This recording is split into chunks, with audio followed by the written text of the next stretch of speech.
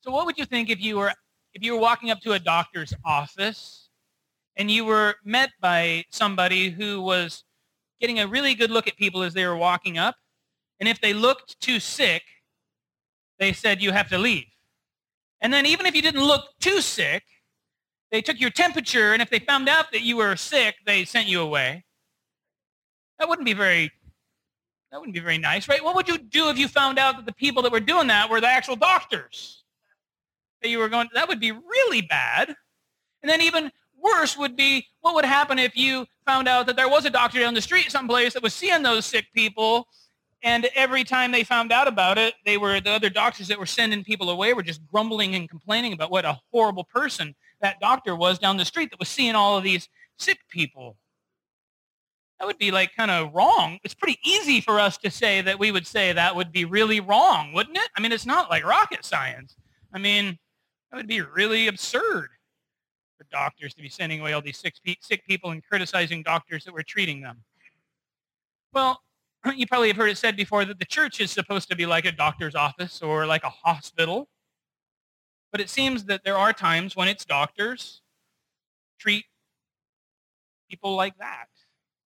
They treat the sick people like they don't want to spend time with them, or they want to send them away or shuffle them down the street someplace, and then criticize the other churches that are willing to accept and embrace and work with and seek to find healing for those that are sick.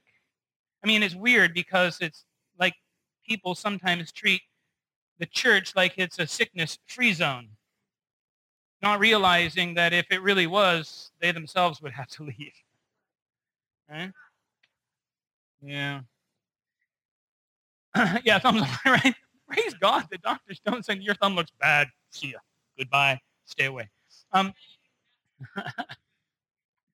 if you follow the news at all, you may have recently heard of some banking scandals. Has anybody followed this at all? 5,300 plus Wells Fargo bankers um, responding to pressure and personal greed via personal incentives that were sent down by the higher ups. Um, Opened over 2 million phony accounts for people, taking people's money and opening extra accounts for them because they were getting incentives and kickbacks. And of course, then the banks were themselves charging fees monthly for those accounts, right? Over 2 million phony accounts. In 1.5 million of the cases, they were checking our savings accounts opened using the money of their customers without their permission. And again, simply robbing people on a monthly basis due to the fees that they were being charged. Just over 500,000 of those 1.5 million accounts were credit card accounts. That's like real nice to think that my banker might be opening a credit card account in my behalf. Thank you so much. I need another one of those.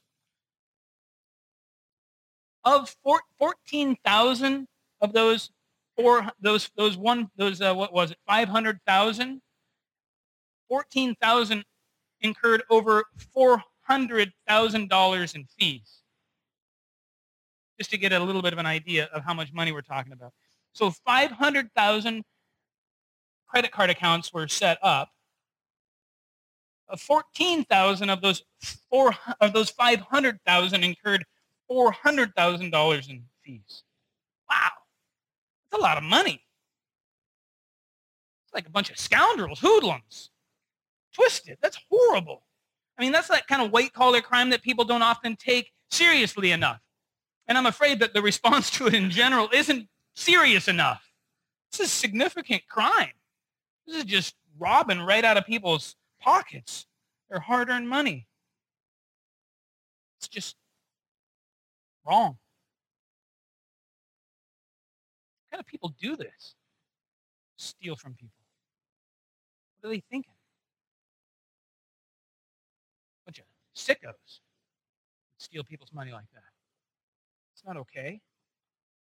Or things like in our past, the Enron scandal. It's ripping old ladies off of their retirements. There's some sick people. Really sick. Right? What would you say if I said that Matthew was one of those kinds of sickos? More than willing to rip people off in exchange for a paycheck despite how it might have hurt people. What if I was to mention that to you? Let me read for you from Matthew chapter 9, verses 9 through 13. Jesus went on from there. He saw a man named Matthew sitting at the tax collector's booth. "Follow me," he told him, and Matthew got up and followed him. Well, Jesus was having dinner at Matthew's house. Many tax collectors and sinners came and ate with him and his disciples. When the Pharisees saw this, they asked his disciples, "Why does your teacher eat with tax collectors and sinners?" On hearing this, Jesus said, "It is not the healthy who need a doctor, but the sick. Go and learn what this means. I desire mercy, not sacrifice. For I have not come to call the righteous, but sinners." Taxation in Jesus' day was horrible. Like, we talk about like not wanting to pay our taxes today, but it's tiny in comparison to what they were paying. By some people's estimations, 40 or more % of your income was going to taxes. And that didn't likely include the temple tax that you had to pay if you're going to be a fine, upstanding Jewish person. So sometimes 40 to 60%, some people would even imagine, including temple tax, of your income went to taxation. That's crazy. And then the way that it worked, taxation on the Roman side of the government, the way that worked, because of course the Jewish people in that time were not a free people. They had to pay tribute, and they were under the thumb of the Roman government all the time. And it was the Roman government that were really horribly unscrupulous when it came to making people pay taxes. And they would do what's called tax farming. So the Roman government does a census. By the way, that's one of the reasons that Mary and Joseph had to go to Bethlehem, right? We tell that story as though it's a nice little story. "Oh, Mary and Joseph got to go to Bethlehem." Yeah, they were going to find out how many people there were to figure out how much tax they could extort out of people. Anyway, what the Roman government would do is they would sell the rights to collect tax to people. They would say, "Okay, there's this many people in this area. We want to make sure we get $20 a head over this next year. So if you want to go ahead and pay us up front $20 a head for how many citizens there are in that area, then we can go ahead and sell you the rights to collect taxes." Well, you can imagine what would happen when that would be handed down a number of times before it actually got to the person that was going to do the tax collecting. It was farmed out and farmed out and farmed out and farmed out. The number went up and up and up and up per person. So Matthew himself was probably a hired person from a tax farmer. Somebody like Zacchaeus. You remember Zacchaeus, the wee little man? The wee little man was he. He climbed up in a sycamore tree. The Lord he wanted to see. Jesus apparently liked tax collectors for some strange reason. He went and had dinner at his house too. He was a chief tax collector. He may have been somebody that had bought the right to collect tax from people. Matthew wasn't a chief tax collector. He was probably hired by somebody like Zacchaeus. But nonetheless, he's participating as a Jewish man with Roman extortion of the Jewish people.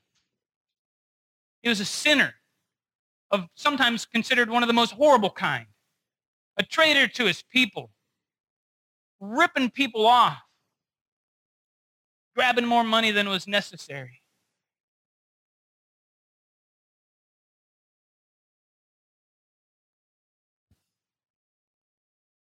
Religious leaders at Jesus' day believed that the way to reach these kind of sinners, if you were even concerned with trying to reach these kind of sinners, was to call for change first, including the diligent study and application of the Old Testament, of the Torah, of the law, as an acceptance requirement.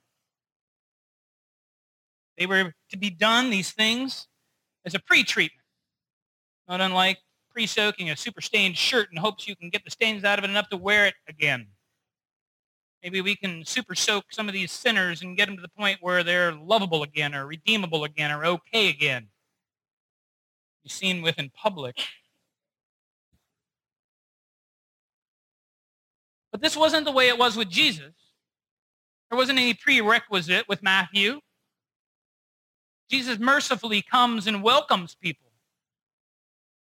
That acceptance was the necessary beginning of a person's transformation and healing. Because Jesus didn't just say, follow me. Next thing you find out, Jesus ends up at Matthew's house eating with not just Matthew, but other tax collectors and sinners. Table fellowship in Jesus' day was a big deal. Like we go over to people's houses and we have dinner and we share time together. And it's not that big of a deal. It can be really a special time. But in Jesus' context, to eat with somebody else and to share table fellowship with somebody else was to accept them, to consider them as an equal, to love them, to care about them, to be like, you're okay. We're okay. I'm okay with you.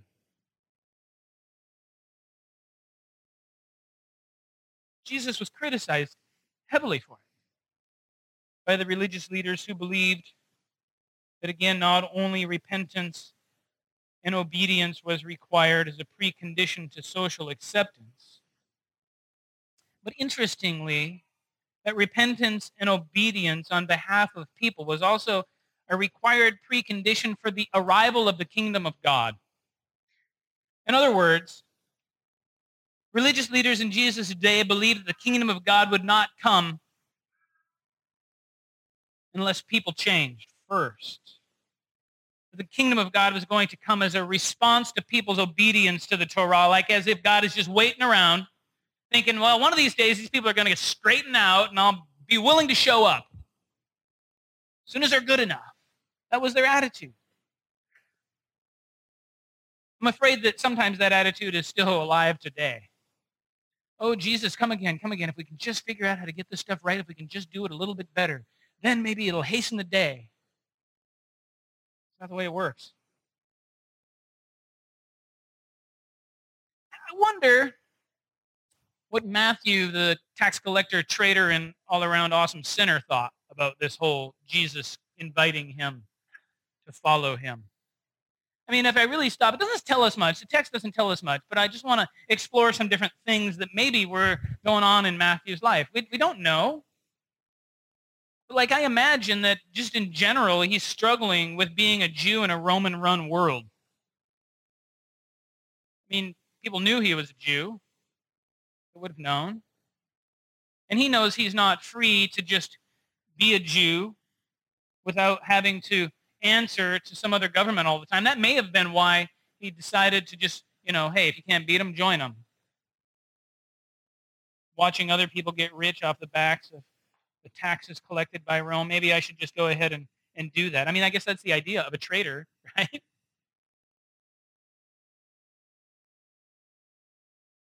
Maybe he went through a time in his life when his attitude was like, maybe if I could only be a better Jew, God would then come and help me.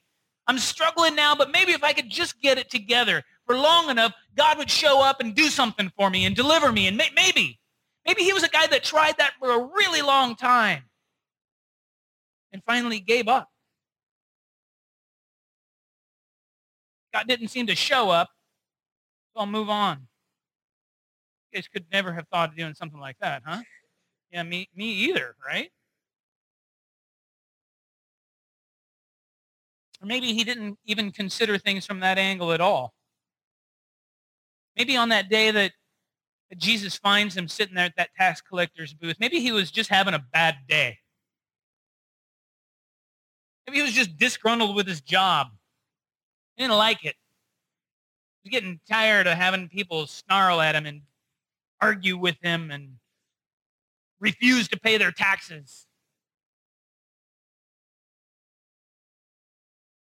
Maybe he was just feeling that day a lot of shame, a lot of guilt.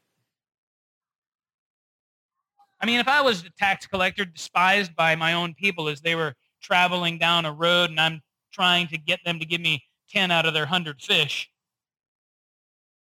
probably get a little tired of that after a while.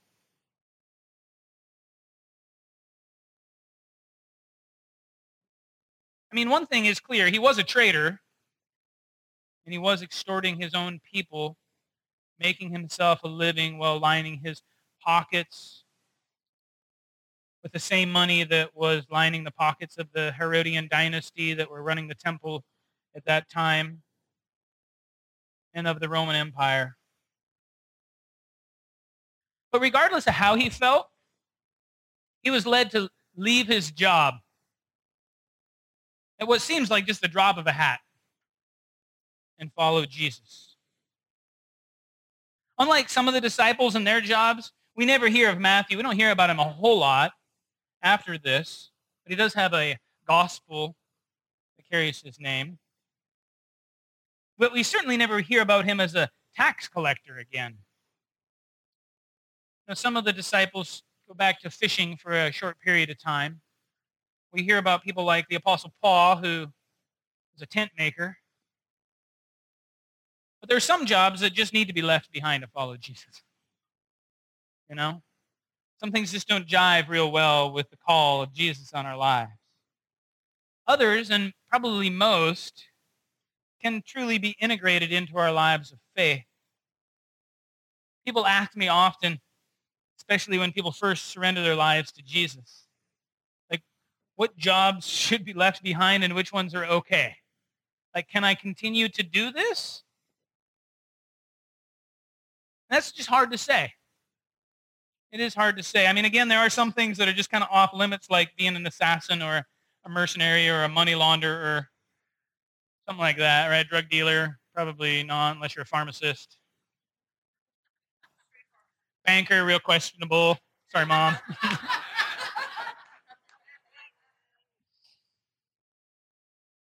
But then other areas are just gray. It's just hard to know for sure. And I think we need to embrace that kind of like, it's hard to know for sure. For some people, maybe they can handle certain jobs. Like I had a friend, never had a drinking problem in his life, and it wouldn't necessarily at this point in his life have mattered, but he was a bartender. And he quit going to church because he was told that he can't be a bartender and go to church. I know that's really common, actually. I know a bunch of Christian bartenders that don't go to church because they're told they can't tend bar and go to church. And that may be the case for some, right? Well, this particular friend of mine, for him, it's his ministry. He's right. He is interacting with people that desperately need something different on a regular basis. But maybe for others that wouldn't be able to handle it for different reasons, right?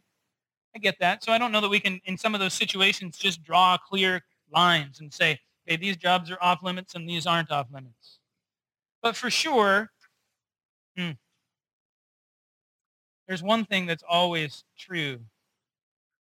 We must recognize that it is more about you and how you are transformed and about how you handle your job as a transformed person than it is about any specific job.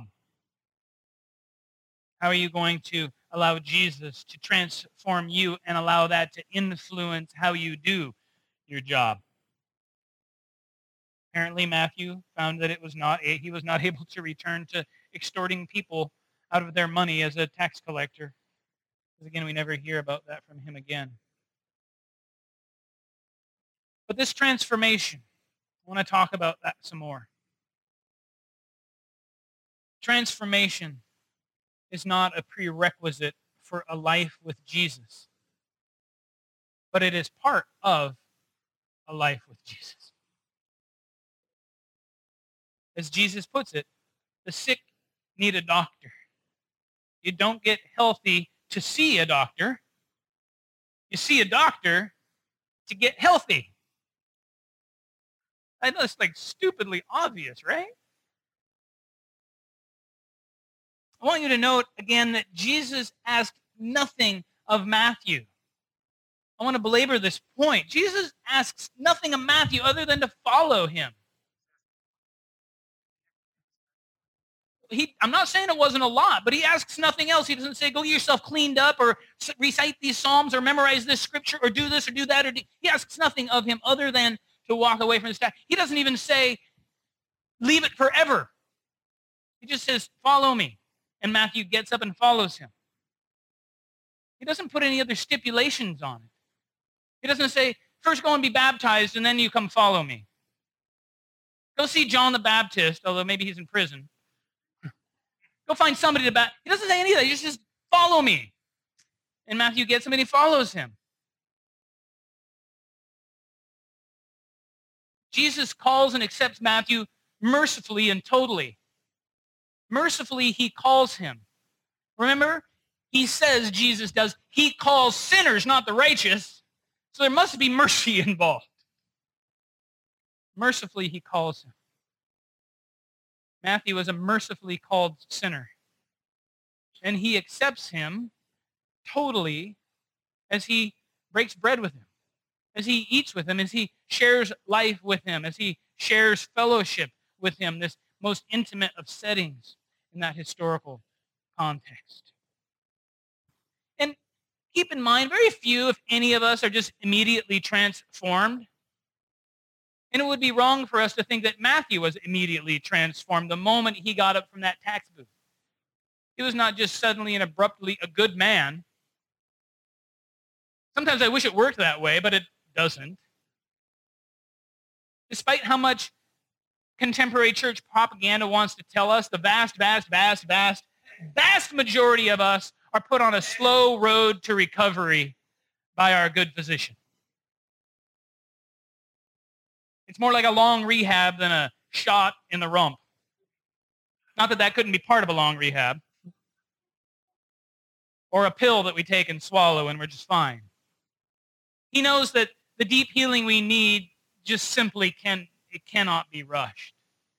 It can't be.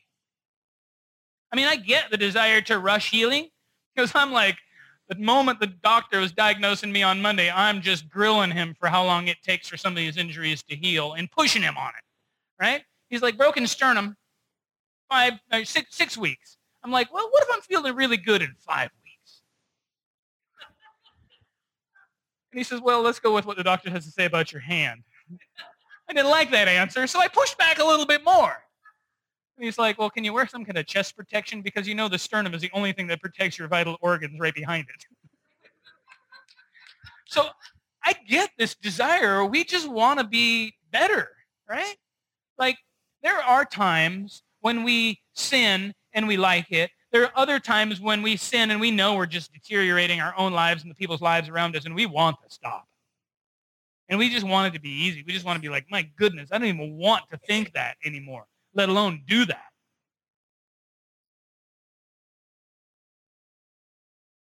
The process of transformation is slow. It's a whole life process. It starts from the inside and it works its way out and it changes everything about you. It's a whole life process that takes a whole life. And it's not a matter of controlling action. I mean, sometimes we think that the first thing we need to do is control our actions. That's not the first thing we need to do. If aiming to control our actions is the first thing we seek, we will fall probably into one of the deadliest, well, they're probably all deadly, a deadly form of legalism.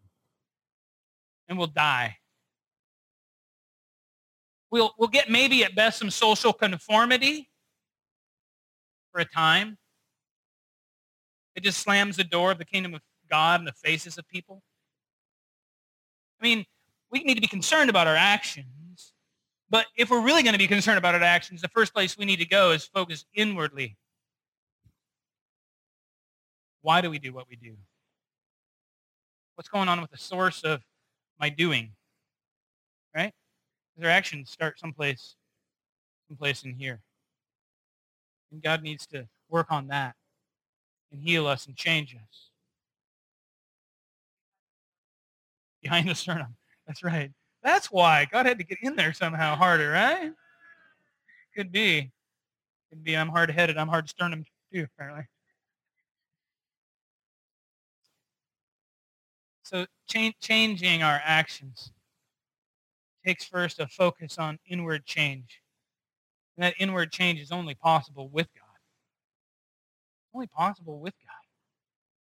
If you require of others or of yourself outward change before you can come into contact with God, then inward change, the place that change is really needed to begin, will never happen. You guys with me on that? And the people that do this, the Pharisaical, the legalistic, they often know this.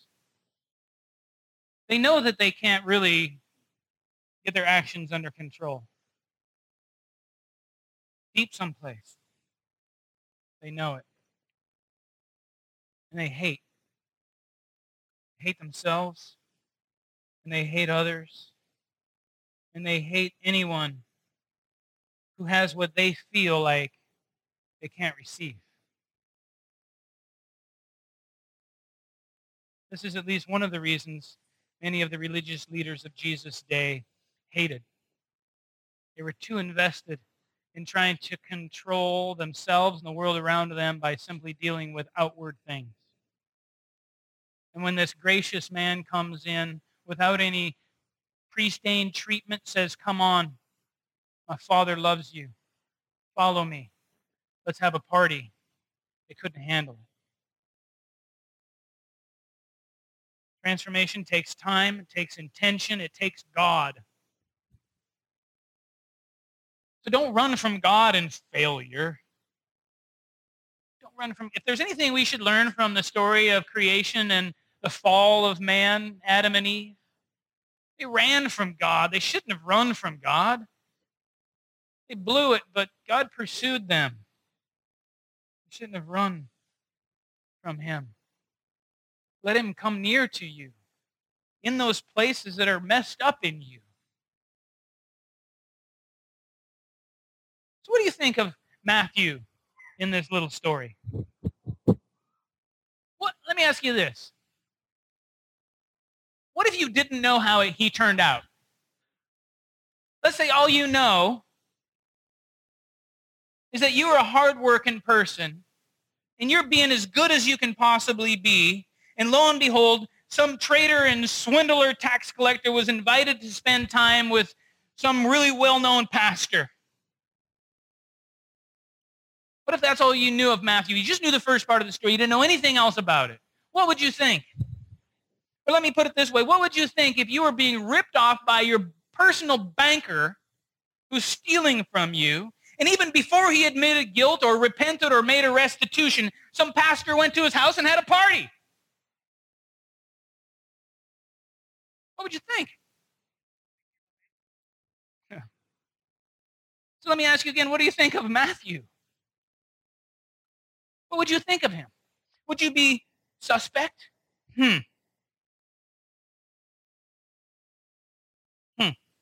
I think I maybe would be. I don't know about this guy. I don't know what's going on over here. Is Jesus hanging out with this tax collector sinner guy? I don't know. It's not very cool. He's having dinner at his house. Golly, I've been doing pretty good all this time, and this guy's been ripping me off. He ain't having dinner at my house. Not fair. Or what if the sinner in this story would have been somebody just a little bit less known or less despised, just the average person?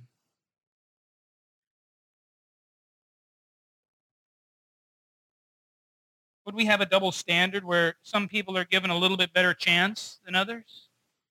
Like, that guy is really messed up.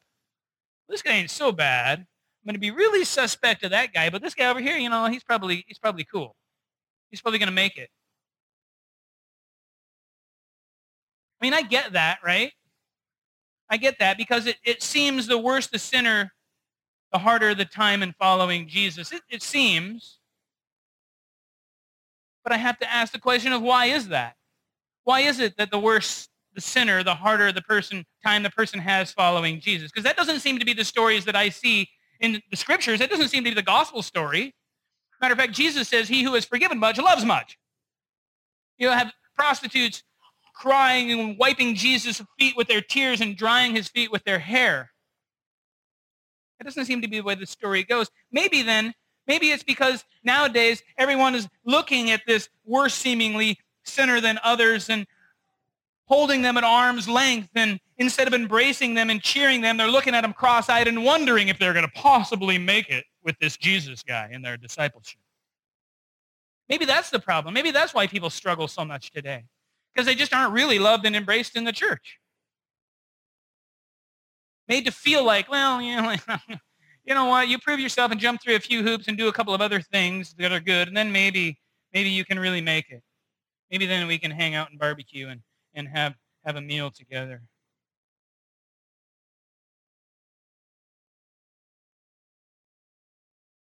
I mean, I get it too. We are supposed to be disciples, surrendering our wills to become like Jesus. Right? So consider him. He was willing to risk his reputation in the eyes of some to help those who knew they needed help. It seems like there's times when Christians aren't willing to risk their reputations to hang out with people that are really in need of God because of how they think they may be perceived. But Jesus doesn't have that concern. As a matter of fact, he builds his reputation on hanging out with people that really need God. He built his reputation on accepting sinners, despite the perception of the religious elites, because he knew that God desires mercy over sacrifice. Jesus was not ashamed to befriend those who were considered the scum of society. In any church, including this one, that excludes someone, quote unquote, undesirable for the sake of appearance is getting it horribly wrong.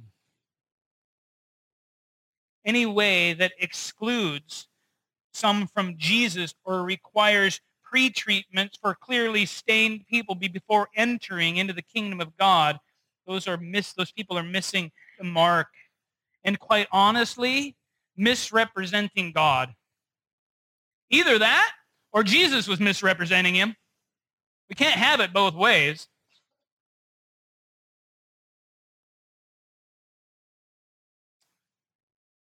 All of this is really good news. It is. It is really good news. Peace. I don't know anybody that doesn't want peace. I want peace, inner peace, outer peace, world peace. Peace is good. Peace is good, real peace. But peace is found in knowing that Jesus called you because you're a sinner. That's why he said that he came to call sinners, not the righteous. So there's peace in knowing that he called you because you're a sinner.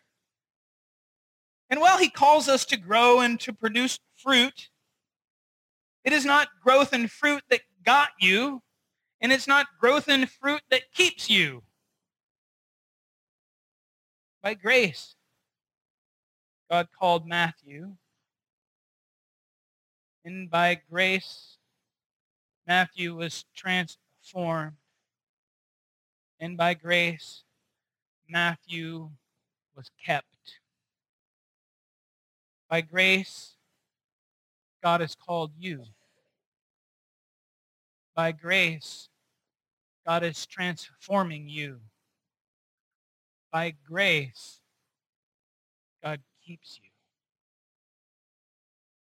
It's the same with the person sitting across the room or walking down the street. It's all about God's grace and love and his mercy. When we can settle down and live in that place, amazing things happen. Let's pray. Heavenly Father, we praise you and thank you so much for your grace and mercy, goodness and kindness, and thank you that we don't have to get ourselves all cleaned up before we can walk into your presence. But we show up in your midst, and there you are with a towel and a basin. And in your presence, you make us clean. You restore our souls, and you give us hope, and you give us life. Forgive us when we just blow this and keep people away from you and tell them they have to jump through or make them feel like they have to jump through a million hoops just to get near you. Forgive us, Heavenly Father, when we do that. And praise you that you invite us to follow you just like we are, and that you spend the rest of our lives changing us, giving us new hearts, new minds, making us like you, Jesus. We love you so much. Your wisdom is beyond our imagination. Father, I pray for those that are sitting here today, and maybe it's just hard to fathom that they could really come before you just like they are. And I ask that you would give them the courage and the strength, the faith and the trust to know that they can. That you are the God of all mercy and love and goodness. And that you, Lord Jesus, call those who are weary and heavy laden to come near to you. That you're with us in our struggles. You're with us in our work. Father, for those that maybe just are reminded tonight of how things began for them. They began through your mercy and calling, accepting them just like they were. Restore that joy to their souls, Lord God. Let us all not be burdened and heavy, weighted down by the feeling that we just kind of have to be performers. Let us just rest in your arms, Jesus. We love you and we praise you. Amen.